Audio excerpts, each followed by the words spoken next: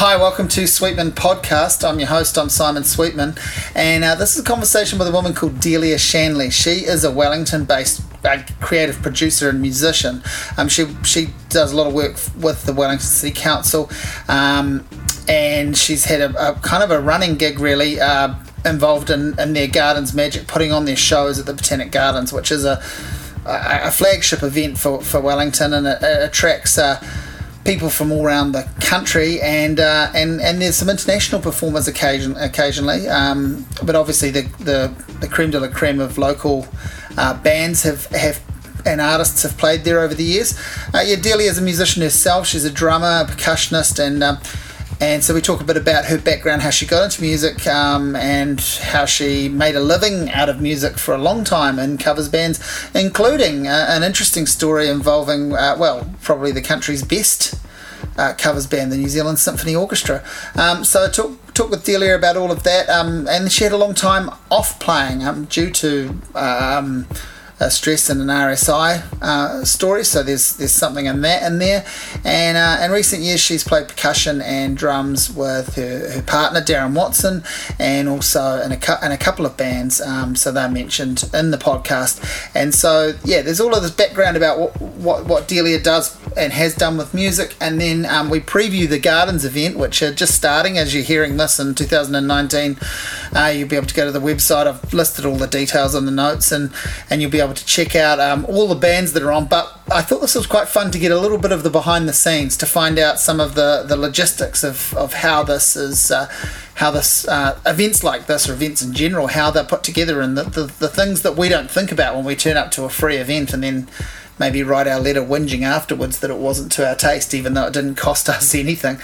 So I really enjoyed talking with I've known Delia for a long time, but this is the first time I've sat down and had this sort of conversation with her. So I hope you enjoy this. This is me talking with Delia Shanly. You're one of these people who I've known for a few years, and we've crossed paths in really a variety of different ways, all really related to music and arts. And I know I've seen you play music, and I've seen you act. We've both been at the same shows and all of this sort of stuff. But this is the first time we've had a sit down for me to actually really find out how you've got involved in all of that stuff. So I know you're a Wellingtonian through and through. So talk to me about how, I guess, if music was the first thing, talk to me about how you found music. So my parents were both musicians, full-time professional musicians. Right, well that's an easy way to find music. Which I actually rebelled against I was just going to say, how did you avoid it? That's more the question. I started playing music later in the game because I was kind of rebelling against that. But growing up, my parents were in a hotel chain as a resident band. I think it was like 15-year contract or something like that. It was, and it was in the days where the resident house band played every different type of music. So the evening evolved, starting with classical, then sort of folk music from around the world. Wow. So my dad could play every instrument under the sun, and had a little book, and they would take requests. Where did that come from for your parent? Like, were they, did they find each other through music? Don't think do you know? So. No, my mum, she's an artist. Right. And my dad was just a natural musician as far as I know. Yeah. Again, hideously talented, could pick up any instrument and just start playing it. Mandolin, accordion and fiddle were his main things.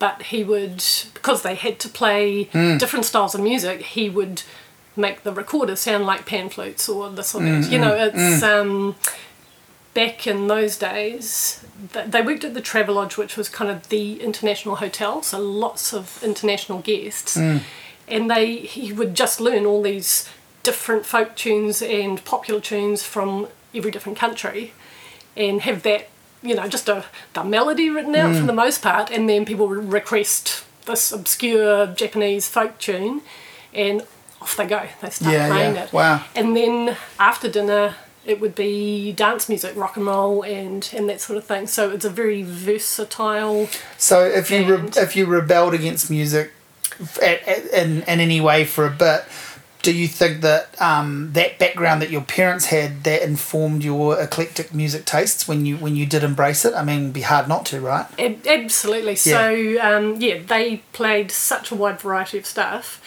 and played with, things like the Greek band. My dad was a member of, the band is called the Greek Band. Yeah. Used to play all the Greek weddings, and, couple of decades later I was in the Greek band, so not at the same time, but I was in the same band.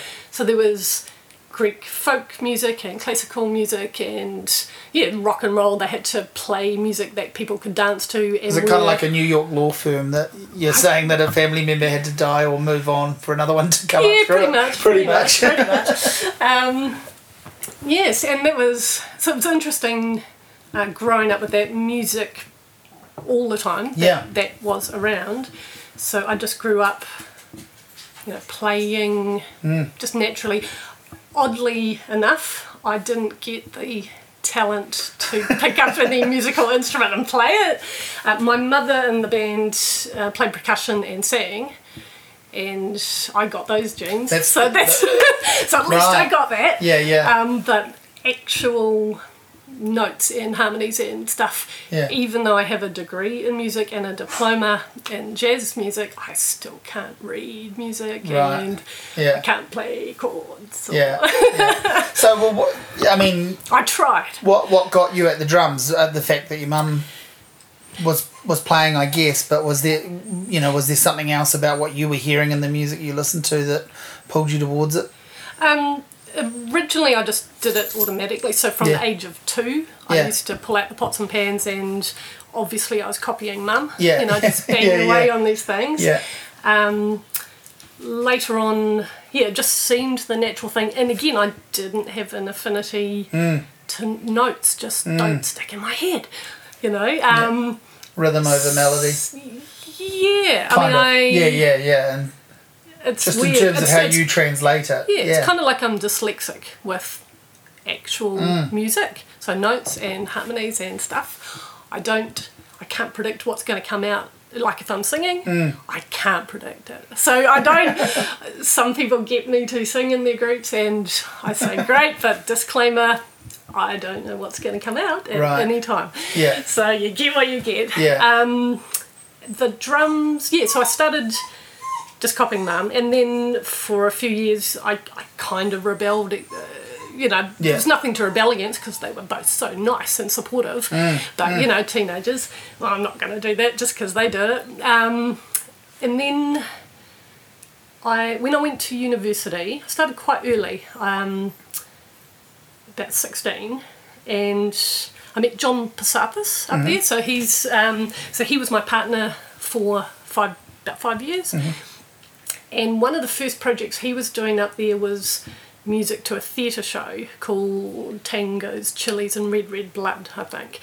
I think the lead actors were Michael Galvin and Eric Thompson, so before they became famous. And it was all Latin music. So John pulled together a Latin band and needed a percussionist. And so I had my mum's gear. So I had the maracas, I had the conga, Didn't really know what I was doing, but I'll give it a go. Give it a go. So that band was formed, and we went on to do some gigs around town. It was Andrew Pass and I can't remember the rest. Calling ourselves the guys from Ipanema.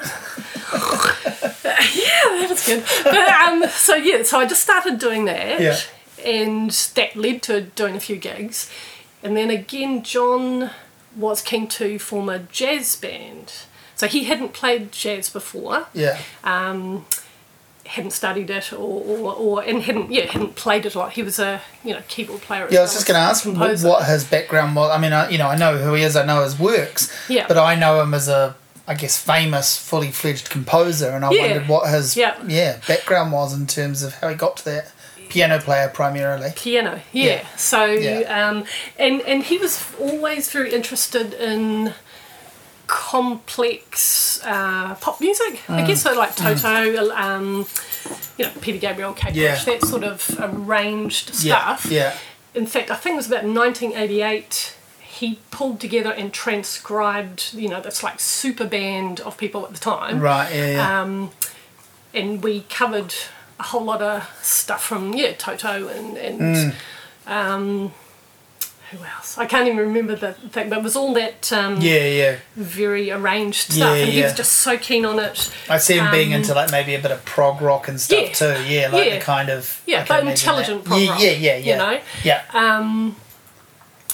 So that was interesting, but so the Guys from Ipanema thing, just going back to that led to doing a few gigs, then decided to do jazz, and that was in the 80s when brasseries were just coming in and having, jazz bands and stuff. And somehow we had the opportunity, the place in the Band Rotunda was just opening up as, I think it was called The Brasserie, and they were looking for a resident band. So we basically pulled together a band. I hadn't played drum kits beyond, a few lessons when I was sort of early teens and stuff.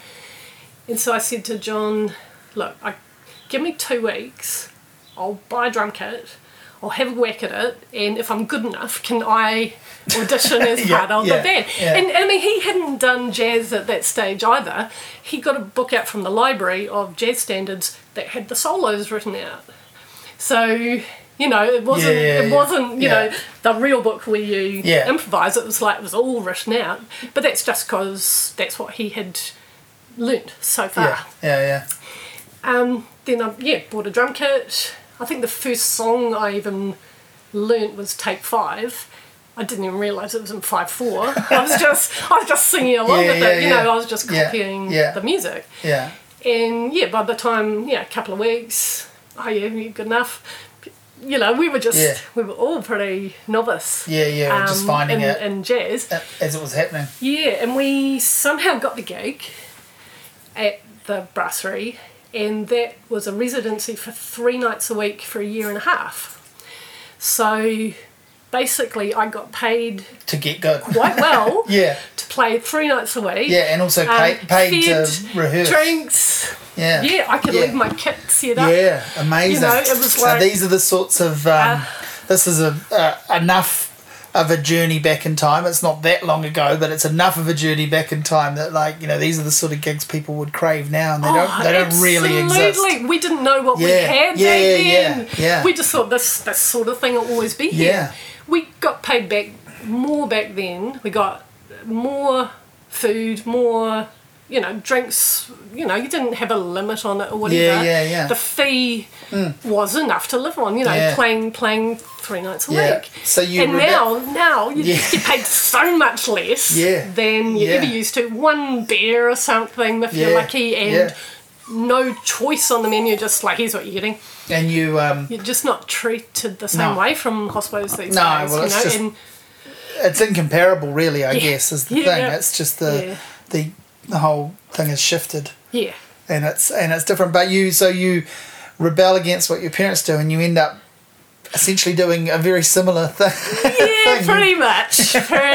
And that from that one it went to... I was in parallel. I was doing studies at Victorian. I was going to say, weird compositions, more creative composition stuff. But to earn my living, resident band there, and then a bit later on, when I was at Polytech doing the jazz course, a year residency 3 nights a week at the Plaza International. So you're playing and studying. Do you have a kind of real job idea in mind at any point then, or is that is the real job? It's working. So So totally. I wasn't aiming for anything except for playing. And you had that, so when you had that, you just wanted to keep that going. And everyone around me that's pretty much what they did. Parents had done, and that's what everyone in my circles was doing to earn a living. So what changes? How do the wheels fall off that, or what gets different in your life? So I went from the jazz scene to the Irish rock scene. And playing lots of Molly's gigs and touring around the country, playing Irish rock for hours and hours. I've done a bit of that. Boom chick, to a whole room full of drunk people who don't really care. And it was a very tense band that I was in. So I was working in a few bands. Yeah. So lots of rehearsals and gigs to make a living. I mean, it wasn't... At that stage, it was a bit later, and you had to take every job that came along to pay your way. I was in a few bands, but the main one was Irish rock. Yeah. Which is quite physically challenging. Yeah, when you're doing like a 4-hour gig or something like that, it's a workout. It is a workout, and you're playing to people who... Yep. Yeah, there's all sorts of challenges. All sorts of challenges. Yep. And challenges within the band. Yeah, always. So we had a band leader who was a very serious alcoholic and violent with it. Right. So most nights he would down a bottle of vodka before the gig, and during the event he would be turning around and swearing at us, and like at various times I was actually scared of him, quite scared of him. So my playing style changed from so loose and fluid that the sticks always used to fly out of my hands because I was so loose, to I was obviously playing very tense and kind of pretending my snare drum was his face. Yeah. And my body then reacted what my brain should have said, hey, get out of this band. But instead it was like, this is how I make my living. This is what everyone does. So I got RSI. Very, very, very quick onset of it. So it went from it was about 2 weeks from, my hands are a bit sore tonight. That's weird, 2 weeks later, I couldn't even hold a pen to write charts for someone to replace me. I just had to talk them through all songs. I couldn't use my hands for anything at all for 2 months. Nothing. I couldn't dress myself. I couldn't cut my food. I couldn't hold a glass. So my flatmate, Lucy Mulgan, awesome bass player, she had to do all of that for me, which is so lucky I was living with someone who was also my best friend. Yeah. So 2 months I couldn't use my hands for anything, and I didn't know if that was coming back. Yeah. So like literally disabled completely as far as work goes. 2 months of that, and then slowly it started, with a lot of what do you call, physio and exercise and all that sort of jazz. Yeah. And it was about 9 months before I could use my hands for normal things properly. Wow. So at that time, because that had been everything I thought I was going to be doing for the rest of my life, I hadn't thought about doing anything else. Suddenly I can't use my hands, and I also can't play music. So even when they sort of came right for normal things, it wasn't wise to get back into playing. So I actually had a hiatus of not playing at all for, I think it was about 12 or 15 years. Wow. Yeah.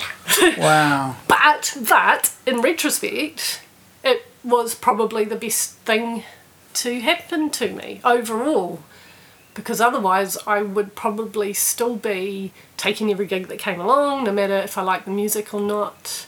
And with no certainty of... no certainty. Can I pay my rent next week?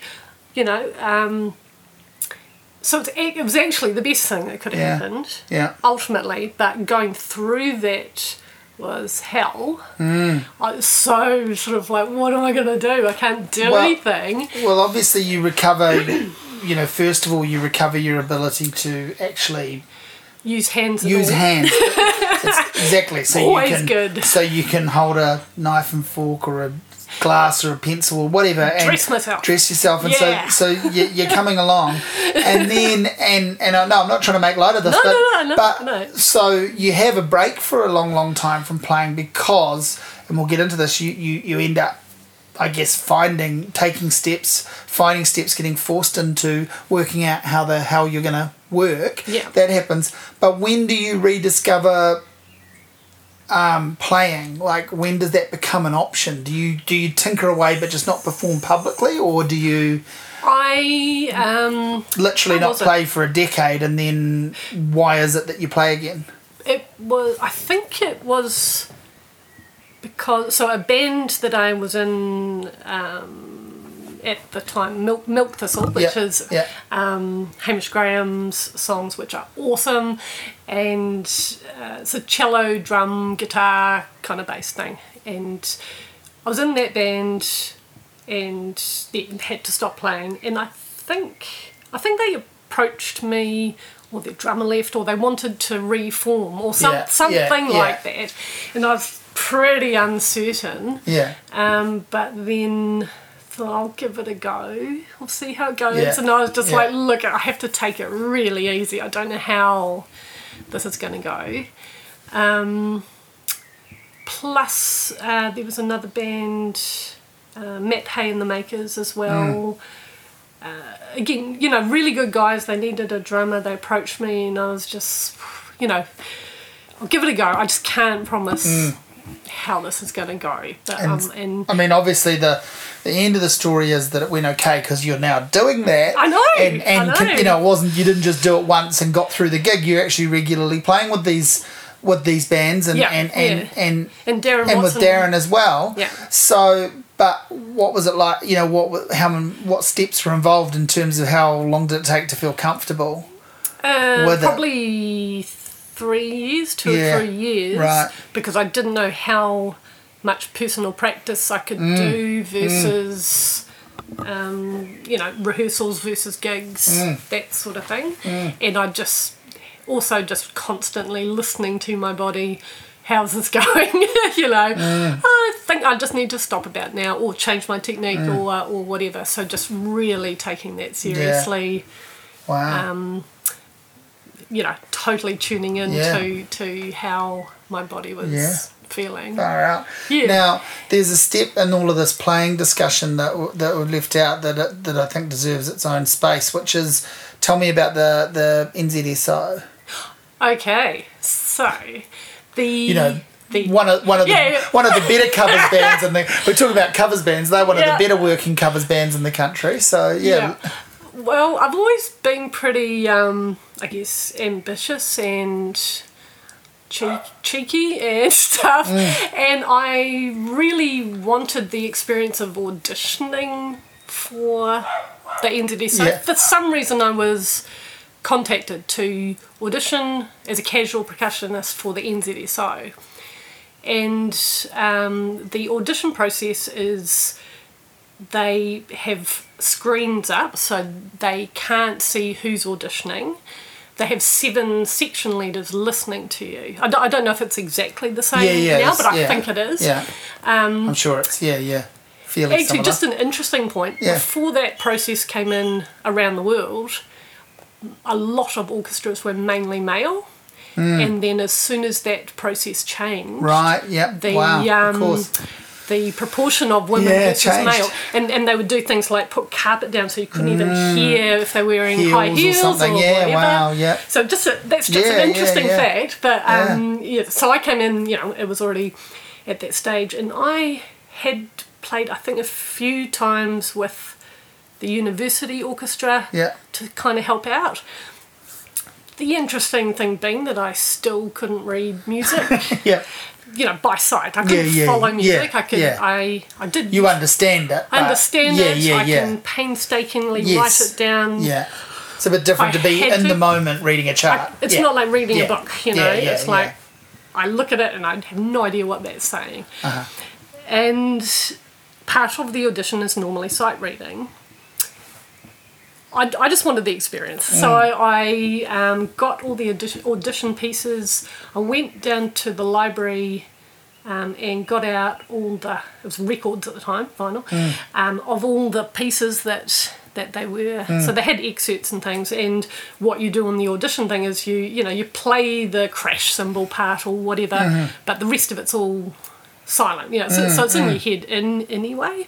I got all of those out and I memorised them and learnt by just playing along. Xylophone piece, snare drum piece, crash cymbals, all sorts of things I couldn't really play. And I just tried to make the instruments sound like what was on the recording. Yeah, yeah.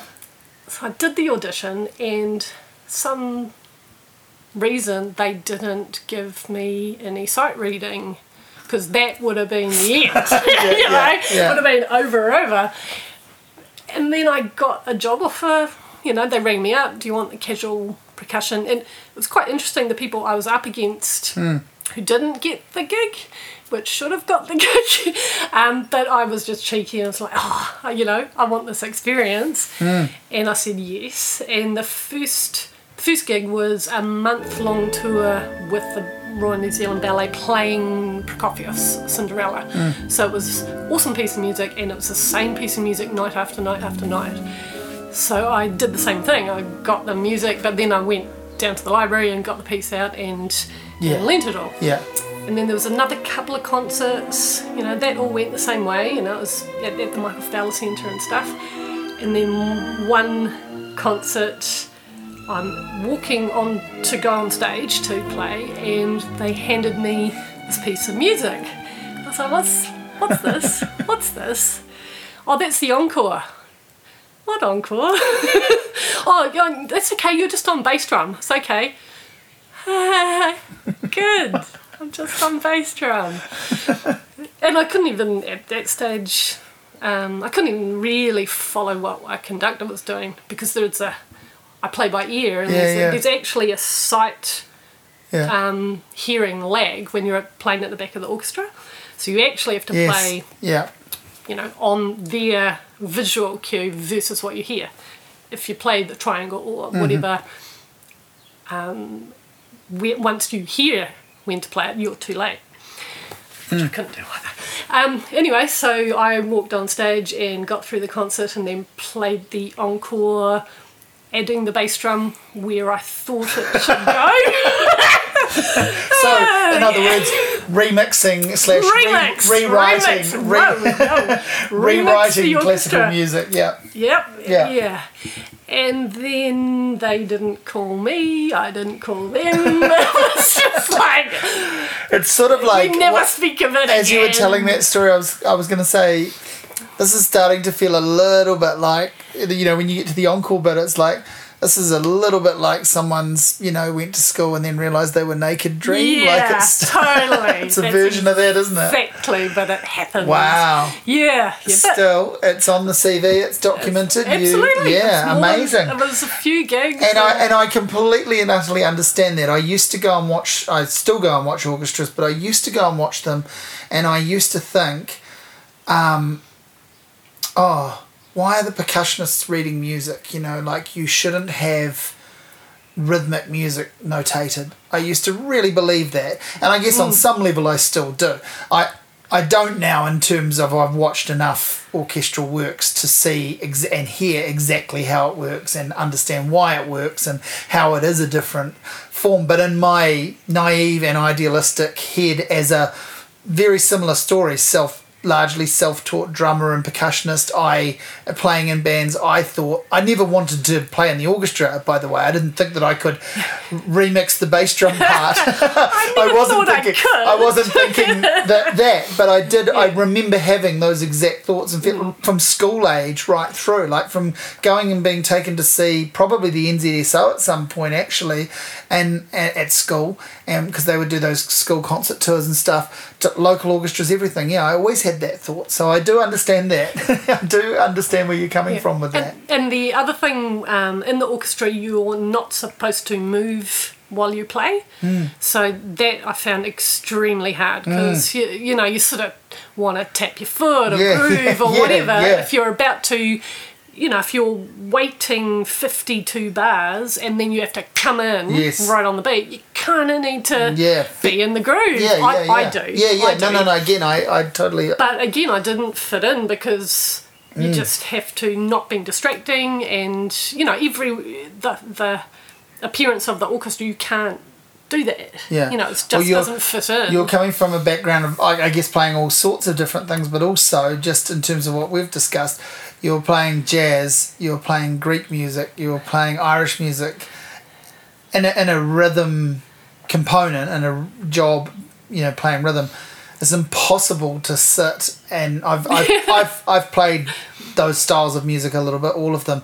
It's impossible to sit and clinically wait for your bit or just mechanically play your bit and not feel it and be involved in it. So you're fighting that urge anyway. Oh, absolutely. Yeah, so, you're fighting that instinct that's being, created and through the amount of playing you've done in that regard. Amazing. So let's talk about how you get involved in, I guess, the council and outside and around that. I guess the main thing we want to talk about is sort of event management, putting gigs on, being involved in a more behind the scenes capacity, because you're now still playing, you're doing gigs, as we say, you've recovered. Yeah, so just as a hobby and just but that's right. Taking it easy. So that's right. So if you suddenly felt the RSI coming back or just felt like you didn't want to take a gig or do a gig, you have that luxury that you're not trying to do that to be famous or rich, which is good because it's bloody hard to do that, right? But you're still very much involved in, I guess, music and the arts in a way that a lot of people don't come to understand or appreciate fully. So I thought it'd be cool to talk about that. Yeah, where would you like me Where do you think, start? How do you want to get into it? Well, just a quick history of the process. Yeah. So I after the RSI, I did a radio broadcast training course. That was about 9 months. So that was when I could just start using my hands. Yeah. So but I did it less to be on air, as a announcer, and more for the production kind of thing. I was very interested in how that all happened, and also, interestingly enough, the sales part of that. So, copywriting and ads and all of that sort of marketing stuff. So it was more that production side that I was interested in. Before I even finished the course, there was the Composing Women's Festival. The first one, somehow I saw the proposed program quite early, and I saw there wasn't an emerging composers concert, and I asked them why, and they said, well, we just, we can't do everything, do you want to do that? And I was like, do you have any resources? And they said, we have $100 for photocopying. But I just, I was determined to do it. So I think I organised Capital Discovery Place, which is what it was at the time, as the venue, and I begged, borrowed, stole, PA and stuff, and created this whole concert of emerging women composers on $100. And that was a cool experience. I really liked that. It went really well. And then, just as I was finishing the radio course, the Elizabeth Kerr, she was on the chair of the board, perhaps, or I can't remember the exact arrangement, but she was one of the key people in the festival. She approached me and said, hey, how would you like to manage the whole festival this time? So she'd seen me, all she'd seen me do was that one concert.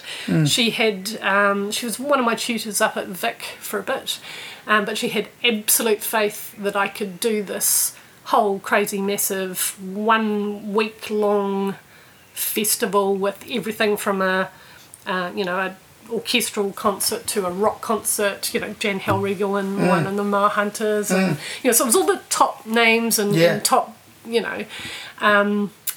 totally cross genre as well. We did Anea Lockwood's Piano Burning, which was really awesome. But she just had total faith in that I could do it. I hadn't done anything like that before. I'd only organised this one gig. Again, I just, I want this experience. This sounds great. Someone has faith in me. Okay. And then just dove into doing that. It was at the Michael Fowler Centre in Town Hall. So it was a massive undertaking, including, directing all the marketing and all that sort of stuff. I hadn't done any of it before. Just learnt by doing it, and I think I pulled it off okay. It was interesting. After that, the Festival of the Arts approached me to be their technical administrator for a year. Their person. So this was, the International Festival of the Arts. And the job at that time included being the PA to the technical director and the production managers, coordinating all the vehicles, coordinating all the tech specs for, I think it was about like 200, different sorts of shows and venues all over town and all that sort of stuff. So I just dove into that. That was before computers. Yeah. That was only just as computers were coming in. Yeah. Most of it was clipboards. I had this massive system on the wall. And each gig had its own clipboard because it was all faxes and stuff like that. So, I'd be sitting there, I'd be answering the landline, and with the other hand, I'd be sort of grabbing the relevant clipboard off the thing, and I had to bring in my own little Apple computer because they'd only gave me a word processor. That was all they had. So it was just, I have no idea how I did it, but again, it was a massive experience, and I don't think I sucked. Directly after that, the Festival and Convention Centre, the Michael Fowler Centre Town Hall. So with both of those gigs, I was their client, for Composing Women's and the festival. They needed a sales rep, and I think the words they said were, both times we've ended up paying to do your gigs because you've talked us into it. We want you on our side. So people don't do that. Which was good. So my job was to get business in, and everything from conferences and stuff, which obviously made the money. But also helping arts events and community events do. So that's an example, and I guess lots of people's jobs are like this, but that's an example where the boring stuff is the important stuff because it allows you to take the chance and subsidise the fun stuff. Effectively. So it was my first job at Wellington City Council, because it was part of Wellington City Council at the time. And so it didn't quite have the same directive of having to cover or make such a profit or whatever as it might these days. It's not part of Wellington City Council anymore. But in those days there was a very strong mandate to, just ensure community events and arts were able to do stuff like in the town hall. Where other places are there apart from the town hall that is the heart of the city. Like, I was so glad when it didn't get pulled down. I know lots of money's gone into it and stuff, but it's also where years and years and years and years of important public meetings and rallies and protests and concerts and boxing matches. So it's like blood, sweat, tears of the town in that building. I felt so privileged to be part of that. Just helping people be able to, the latest, kids coming through and having their school concert there or whatever, because that's where ancestors since I think it was 1904 or something. That's it was sort of living history. And I guess that's how that was my first council job. I went off overseas for a bit. I came back, and just by coincidence, the only sort of sexy job going on in town was events coordinator for Wellington City Council. I hadn't actually had much to do with them before because they did free outdoor gigs, so not in the town hall and stuff. So I took that job, started in November 1999, and part of the first sort of gig that we did was the Millennium Celebration. So I came in, it was already sort of in place, but delivering that was pretty massive. So it was multi-stages along the waterfront. A whole different level of computer stress around that. Remember? Yeah. That was, completely unfounded. But I know. All of those sort of things were like, what's going to happen, and trying to anticipate, is anything going to kind of... What's going to fall from the sky? What's going to fall? Yeah. But that included stuff like the Inter-Island Ferry was... had artwork of a taniwha on it, and that came in at dawn, I think. So it was this massive event, awesome to be part of, and I was there for 5 years. The first time round at council, doing Gardens Magic, which is the sort of the icon Summer City event. Yeah. Back in those days, Summer City was more of a festival that was run by the council. Most events produced by the council or had quite a connected hand into. So it was like running a festival within, and then other gigs during the year. It's slightly different these days. Events that I co-founded, there was the Diwali civic event that is still going to this day. Yeah. I was on the Asian Events Trust, and we started the big civic Chinese New Year celebrations. We used to have a thing called Ring of Fire. I used to do lots of solstice gigs, and I started the big Halloween for kids. I used to do the New Year's Eve gigs and added a kids countdown to 9 o'clock, because I saw all these poor families. The first year or so, it was like, oh man, that they either go early and look disappointed, or their kids are just having a meltdown. Yeah. So I created the countdown to 9 o'clock, and so it was like, awesome, young kids, and then you also separate them from the sillier elements that can come in a wee bit later.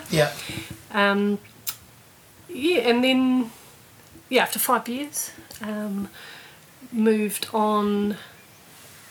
Again, I was shoulder tapped. I had sort of worked with them a bit. Film Wellington. It was part of the Economic Development Agency.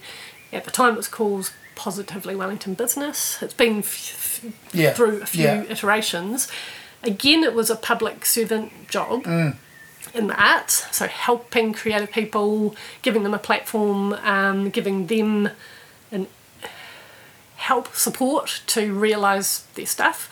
So that job was, and I was there about 8.5 years overall, and I worked my way up to managing it. That was to attract international business and to all the wide variety of film production stuff. And the bit that I liked the most was helping them to sort out their film permissions, to do stuff on public land. Yeah. So, because it was kind of like, oh my goodness, they want to film this next week in the street, and there's all these stakeholders, rah. So and that was on behalf of 8 different councils, which was a very interesting job that was effectively mediating. So the filmmaker would ask, I want to do this, and this. The council would go, either we need this information or or there's these restrictions in the district plan or whatever, and then there's the affected public and businesses. So it was an interesting position. It had to be done quickly. Like filmmakers don't often even have a location manager that starts till the week out before, depending on what the gig is. So it was working with people in council who sit there all day every day, and they have all the information, they have forms, they have processes for good reasons. They couldn't quite understand why it was all last minute. It's like there's no one in that position necessarily till the week before, because they're not an ongoing business. They pull together contractors and off they go. So I was constantly the councils always saw me as the filmmaker's mouthpiece. filmmakers saw me as the council's mouthpiece. The public and businesses saw me as the filmmakers.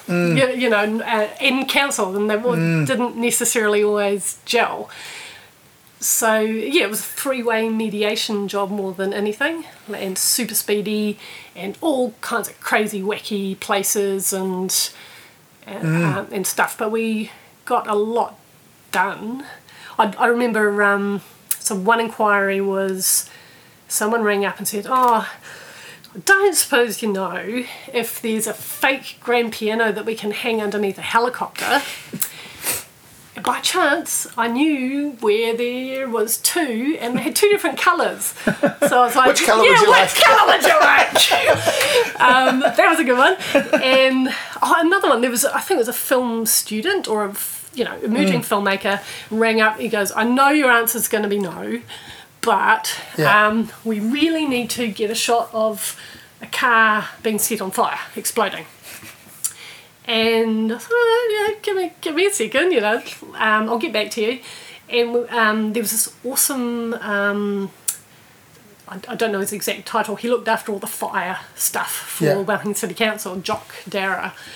And had a quick chat with him. He goes, that'll be a cool training exercise for our volunteers, blah, blah, blah. Here's a good spot we can do it in, and da-da-da-da. And here's how we can do it. And no, it's not going to cost them anything. That'll be, that'll be good for us to do as well. So, I was able to go back to this emerging filmmaker who thought they had no hope of doing it at all. And it's like, sort it out. When do you want to do it? So I loved knowing all of the people around town who were helpful and had the right attitude. Get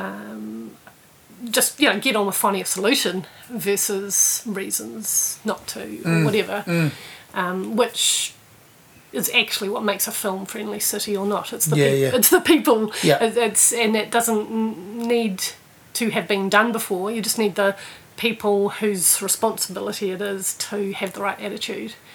And luckily there were a lot of people in the key positions, and there still are. And so now you're back at the council, and you've got, right around the time people hear this, is this flagship event you were talking about, which is I refer to them, like a lot of people do, as the Botanic Garden gigs, or the shows at the Botanics. But that's been going for how long now?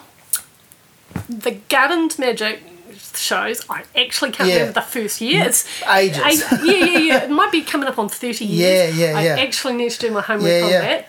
It's like, I just think they've been going the whole time I've lived here. Well, Summer City overall, that started in the Botanic Garden, more in the Dell. That started 40 years ago this summer. Yeah, right. So it's the 40th anniversary of that. Of Summer City. And Gardens came, a wee bit later, but it's basically been the flagship. That's it still is the flagship event. It's a crucial component of it, it's 3 weeks of concerts at the Botanic Garden. These concerts Soundshell don't cost anything. No. And you've had some of the big name players in the country and the city over the years have played there. They've had things like, when they've been at their biggest, things like Fly My Pretties and Wellington's Ukulele Orchestra, all sorts. Flight of the Conchords, just as they were. Just as they were really taking off. I remember having a frank discussion about if they were going to use the word motherfucker, and they did. But there's a point of, you just have to trust that the artist is thinking of the understanding the young kids, can I get away with this, / is this should the I? right should I exactly. There was an act in recent years that we had the conversation before I booked them.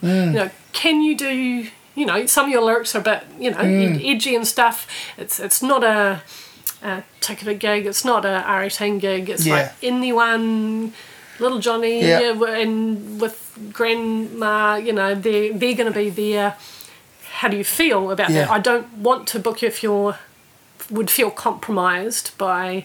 but some of those lyrics aren't going to be appropriate. So I had the conversation up ahead of time, and then on the day, even at sound check, they're, swearing left, right and centre and stuff like that. And again, I brought it up, and they just went ahead and did that. Were they booked again? Well, I would never book them again. If you have the frank conversation before you even book them, that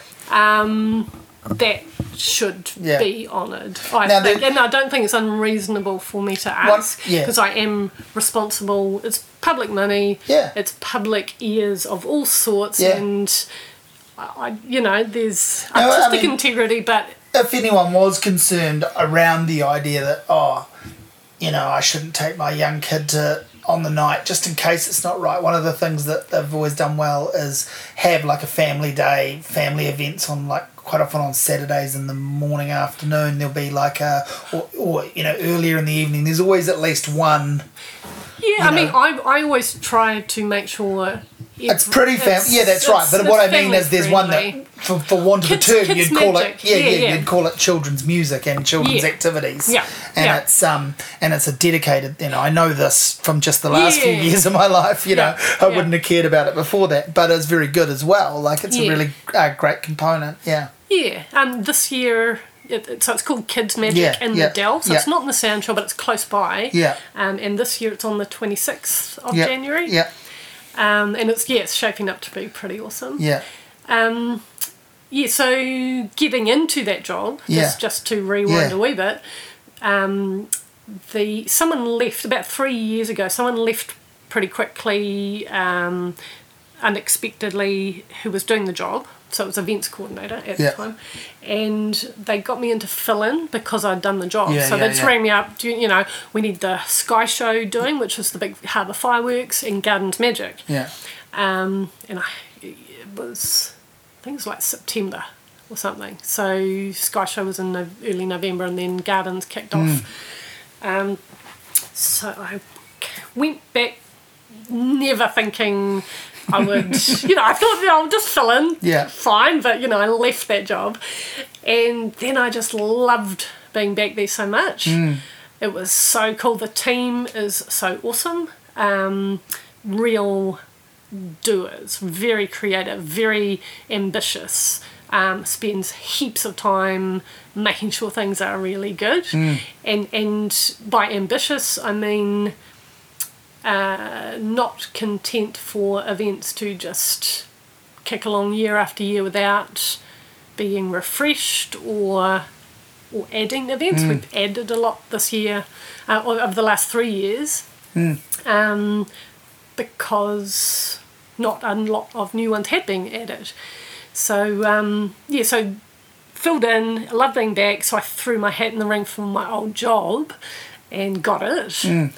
And then, we have added, like this year, Ahika, moving the Sky Show to Matariki. We had talked about a lot of Matariki and stuff, back in the earlier time, but the political climate, no one was really as aware, and so it's like years later, and finally, we got traction and we were able to do that, but... which I'm glad of. So the team is basically the same number of people, but we're just the stuff needs doing. We need to light a fire, new stuff, and cross art forms and things like that.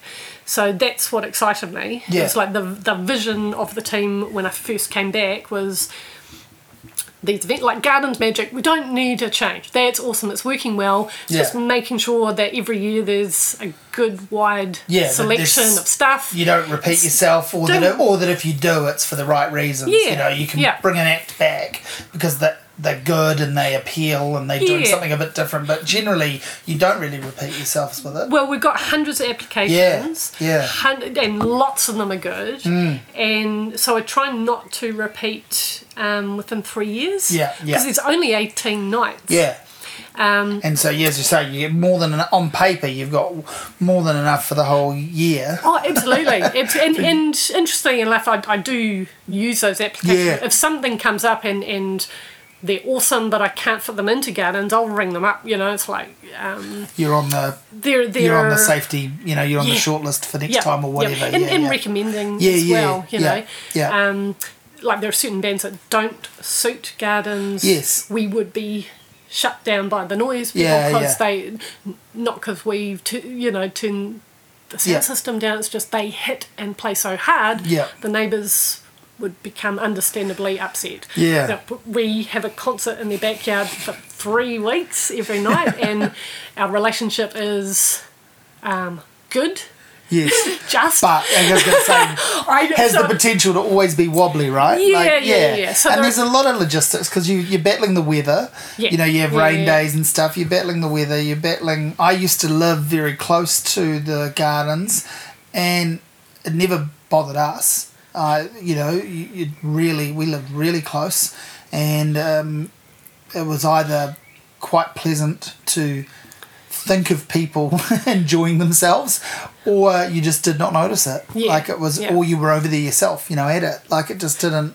But then I recognise some people are different with their levels of what they appreciate with noise. But and it's 3 weeks. Every night. Yeah. So I work very closely with our noise control people.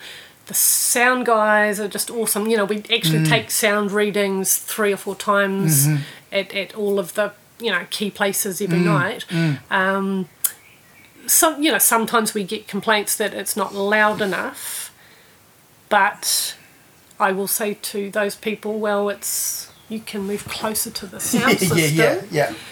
But again, down the end of the thing, some people actually are there for a picnic and to socialise a wee bit. Yeah. It's not a rock concert, Yeah, it's not a requirement that people be quiet and pay absolute attention because they haven't paid to go in. Yeah. But it's also inappropriate to have it so loud that no one down the back can talk. Yeah. So, and it's plenty loud enough if you're right. If you're at the front, the first half of the lawn, yes, that's an immersive sound experience. So people are most welcome to move there. It's never impossible to squeeze in there if you're absolutely determined to do that. So, people who... That's a balance as well. It's sort of like you get a lot of comments and you just balance...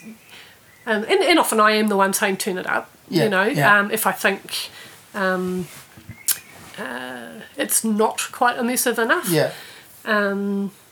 But I have to look after the neighbours as well. What can people do in a band or with a musical act? What can they do to try and get themselves on that stage? Like all I want is live video. Yeah. Live performance video.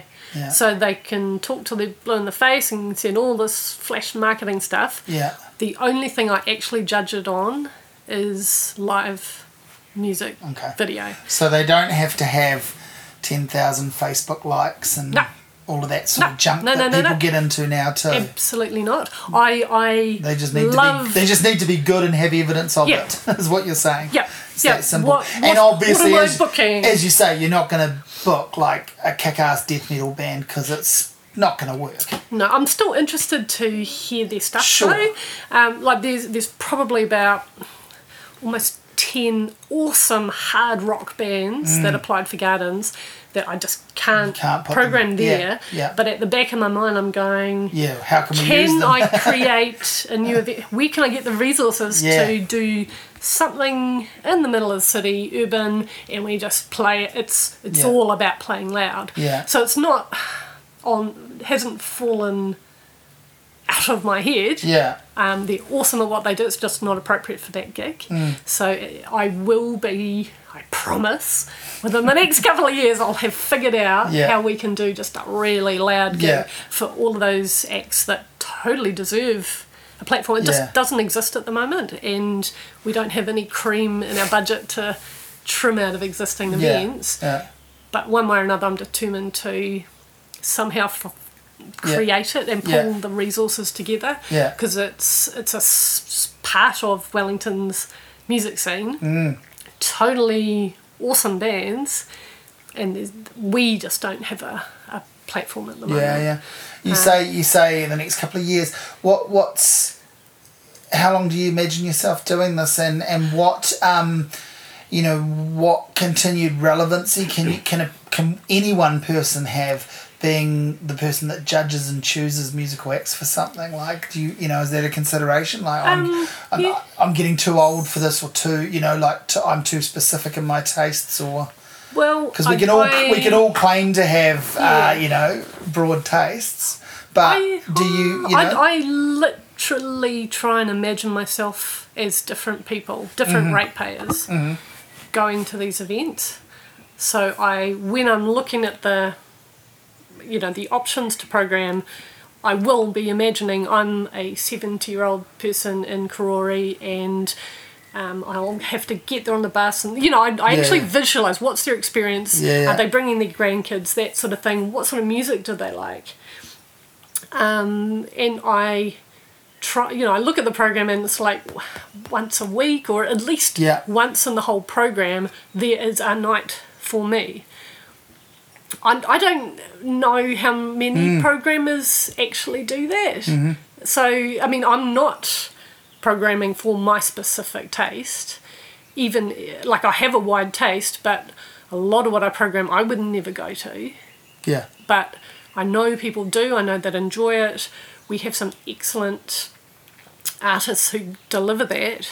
I mean, I think one of the things I bring to the job is the determination to try and make sure it is programmed for a wide variety of ratepayers. I feel like a really good skill to have. It's not crucial, it's not a deal breaker, but one that you have with regard to this job, and I think it is important, is you actually have some first-hand knowledge of what it's like to succeed or fail, I guess, on the stage. Yeah. And that's really, I think that's really key, right? Like, I've had that levelled at me as a music reviewer before, and it's like, well, I have actually played music. Yeah. I didn't fail at it and then become a reviewer. That's a separate thing, but at least I do know what it's like to lift gear upstairs, to be excited to play, to be let down that it didn't go well. I do understand some of those feelings, and I think, particularly with the role you're talking about for you, that's really important. You have an empathy. Yeah, so again, when I'm organising all the logistics, I seriously tried to visualise I'm that performer arriving that day. What do I need to know? Where am I going to park? Who am I going to talk to? Do I, it's all this information. And you're imagining it with, the fact that you have actually gone through it. Yeah. Like you've done pack downs and travelling and, actual playing. And in different types of bands. So again, there's the straight out rock band type situation, but then you've got the classical things and what is there. Different sort of needs. Often they will require sconces, lights for their music stands, all of that sort of thing, which they may expect you're providing, and So I have all of that. I'll just check if they are bringing them or they're expecting them. And also I've done a bit of technical production as well. So, I've done lighting operation and stuff, to a smaller level. Yeah, but again, I'm still an understanding of... What do the techs need? They all need a car park. Totally. So I think, the mix of having played within a wide variety of stuff, and kind of been in all of those roles at one point or the other does help. Yeah, totally. I quite often at weddings, go over to the band or the DJ and have a little chat to them, because I've been a DJ in a wedding and a wedding band player, and I have been treated really well, and I have been completely ignored and just about abused for being in the way as part of a band. So, if I feel comfortable when it happens, I'll try and go over and have a little bit of a chat to them just to say, I know what this is like. Yeah. Yeah. I mean, we don't have enough resources to do it as well as or luxuriously as, you know, even including time resources and stuff.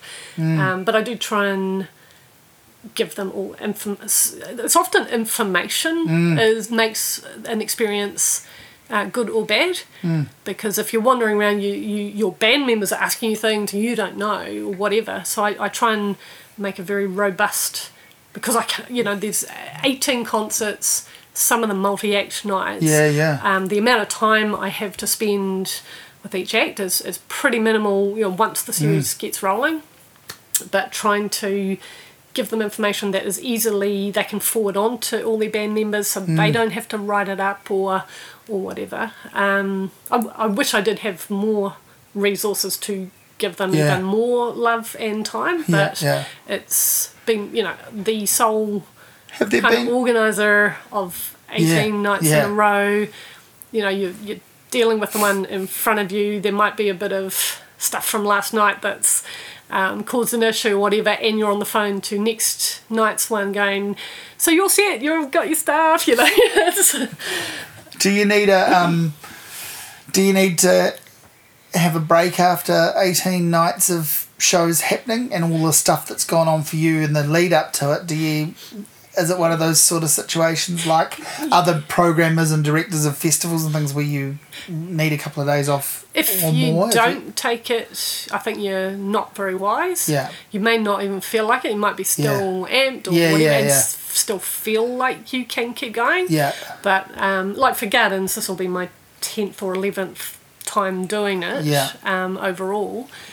And if you don't allow yourself to a shut down bit and of calm time, down. You will regret it later. Everyone will regret it later. And that's just one of the things as you get older, it's like, I get it now. When you're young, you think you're sort of, I can keep going, or I should keep going, and actually, no, you should recover. Yeah. And then everyone has a much better experience because you've got the energy, you're refreshed again. Yeah. I don't immediately take a break because there's all the wrap up. It's everyone being paid on time and, reports and or whatever, Reports quite a wee bit, unless it's a sponsor or report or something. Yeah. But it's more especially payments, which takes quite a while often for all of those different contractors and everything, and returning things and getting the venue back to the state that it was when you know. And these are all the things that people don't think about when they go along and go, I went and saw that band and it wasn't to my taste. I didn't pay anything, and 2,000 people really loved it. But, it wasn't for me. And they never think of all of the things that are going on around that have happened to make it happen and that have to happen afterwards. Yeah. And I, as much as possible, try to communicate what style of it is. In the old days, you only could really sort of put that in print. These days, at least, people can, go on the web and check the act out. The video that you've seen that's won you over, you can supply that for people or some version of that, or they can find it themselves anyway. Yeah. Or just, Facebook page and stuff like that. Yeah. But it is, I think, important to clearly say this is, Americana. This is sure. So to at least enough of a guide so that the person that's going along hoping to hear jazz, it might not be entirely the jazz that they have an idea of, but it's hopefully going to be pretty close. That's what I'm hoping. Yeah, that sort of thing, because that's about all you can really hope for. You're like, and jazz is a funny one. You'll go to, go to jazz gigs at the Arts Festival, and you see people that I remember going to Don Byron and people walking out left, right, and centre because they're like expecting it to be trad jazz or something because he played the clarinet, and it was like, and then there were other people that were disappointed it wasn't sort of more it wasn't wilder, it wasn't more free, because it was just a straight ahead jazz gig, but it wasn't trad jazz. I mean, jazz is just such a trap of a genre. To call something jazz. Yes. Like, Yeah. to me, jazz that most people call jazz, it's a jazz of a certain time. Yeah, It's yeah. It's Yes. Yeah, well, that's it. It's best to go with the era. it's a historical recreation of a style. To me, it's best to go with the eras and an explanation of it, I think. I think you have to. For Gardens Magic, we have the Royal New Zealand Air Force Jazz Orchestra, and I've described that as jazz classics. Yeah. And I think the longer description was, swing dance the night away. So it kind of gives the flavour of that kind of jazz. But then again, we've got the Mean Bones. Oh yeah, Ant Donaldson. So looking forward to that. That's programming for my taste. Yeah, cool. It's definitely not going to be everyone's cup of tea. No. But there'll be some nice surprises there. There'll be people that will go along and be like, whoa, when it starts, and then like, man, I'm glad I got to see something like that, because it's great players doing great things. It's awesome bunch of musicians. Yeah. It's fresh stuff. To me, so they didn't use the word jazz in their description. I tried to get bands to describe to me as much as possible, so I don't get it wrong. But I think they called it shamanic, no doubt, jazz damaged voodoo grooves. Which I think describes it well.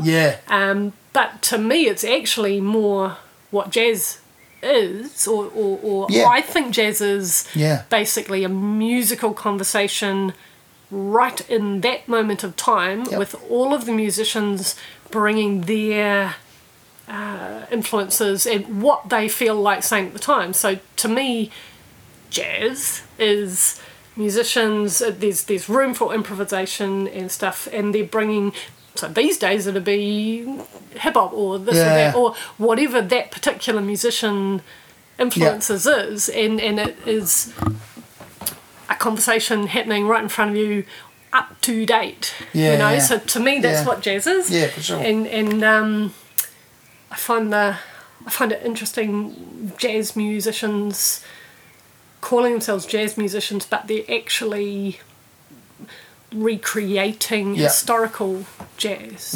It's not incorporating other influence, which to me, jazz, that's kind of what it was at the beginning. It was like people stretching the boundaries, having this musical conversation, creating something new. The definition of jazz has definitely become a sort of museum music, which it actually technically is not exactly. Totally. So it's a description that I always have a descriptor of the description, what type. Because I mean, and guaranteed, your bog standard person that says, I don't like jazz, it generally means they haven't really listened to any. Pretty much, because it's such a variety. It's too enormous to write off as, I totally understand why it might not be to a person's taste, but there's always something within a genre that you can, and I think that goes for just about any genre of music. There's always something that you can grab onto. Well, thanks for doing the work that you do, because it's, I feel like you're doing work that's hugely rewarding, but for you and obviously for people that go and take in these shows, but it probably teeters on the slightly thankless seeming in terms of the feedback you get.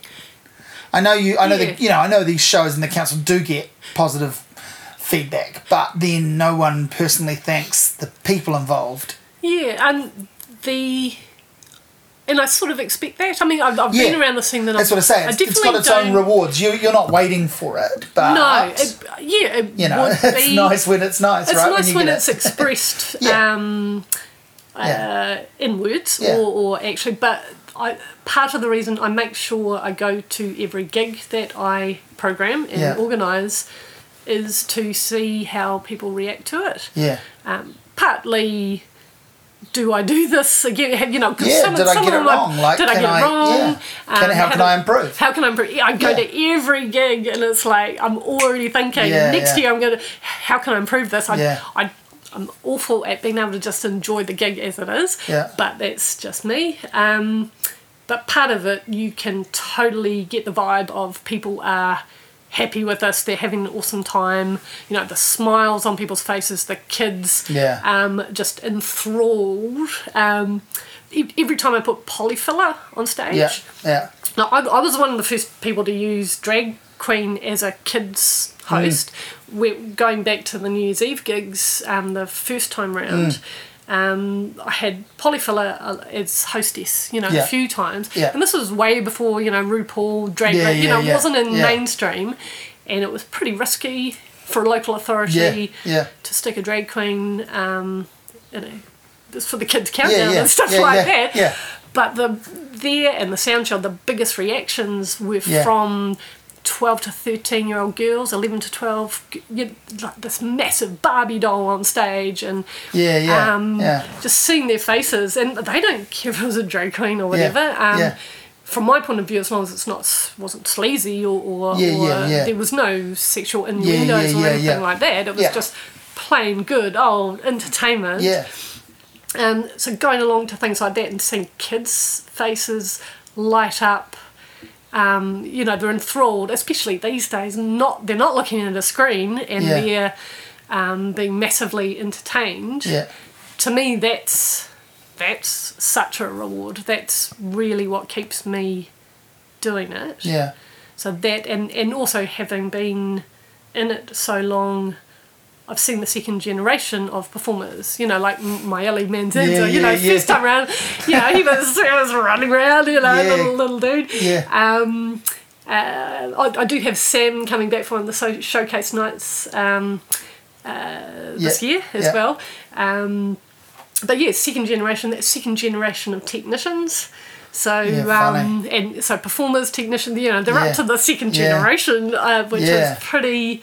For me, it's like, oh wow, these gigs didn't put them off. Doing that. Maybe it inspired, and some of the musicians like Hans Puckett we've got this year, and he was saying, Ollie was saying, one of the first things they saw when they got to Wellington was the Gardens Magic gig, and they, really kind of inspired by that. And so many times I've heard from performers recently that they've been going to those gigs for years, and that's part of the reason they became a musician, or it's sort of inspired. They've grown up with it.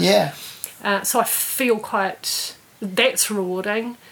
And I also feel very responsible as well to make sure all sorts of role models of high quality, worthy of the capital city, are there to relate to everyone, you know. Well, you're doing good work, and the council's doing good work with them, and the attendances are strong, and it's always fun to get along to them. And why would you turn your nose up at 3 weeks of options that don't cost you anything, right? Or that I guess you're paying for, if you whatever. In some sense, you over your life you're paying for it when you make your contributions as you do.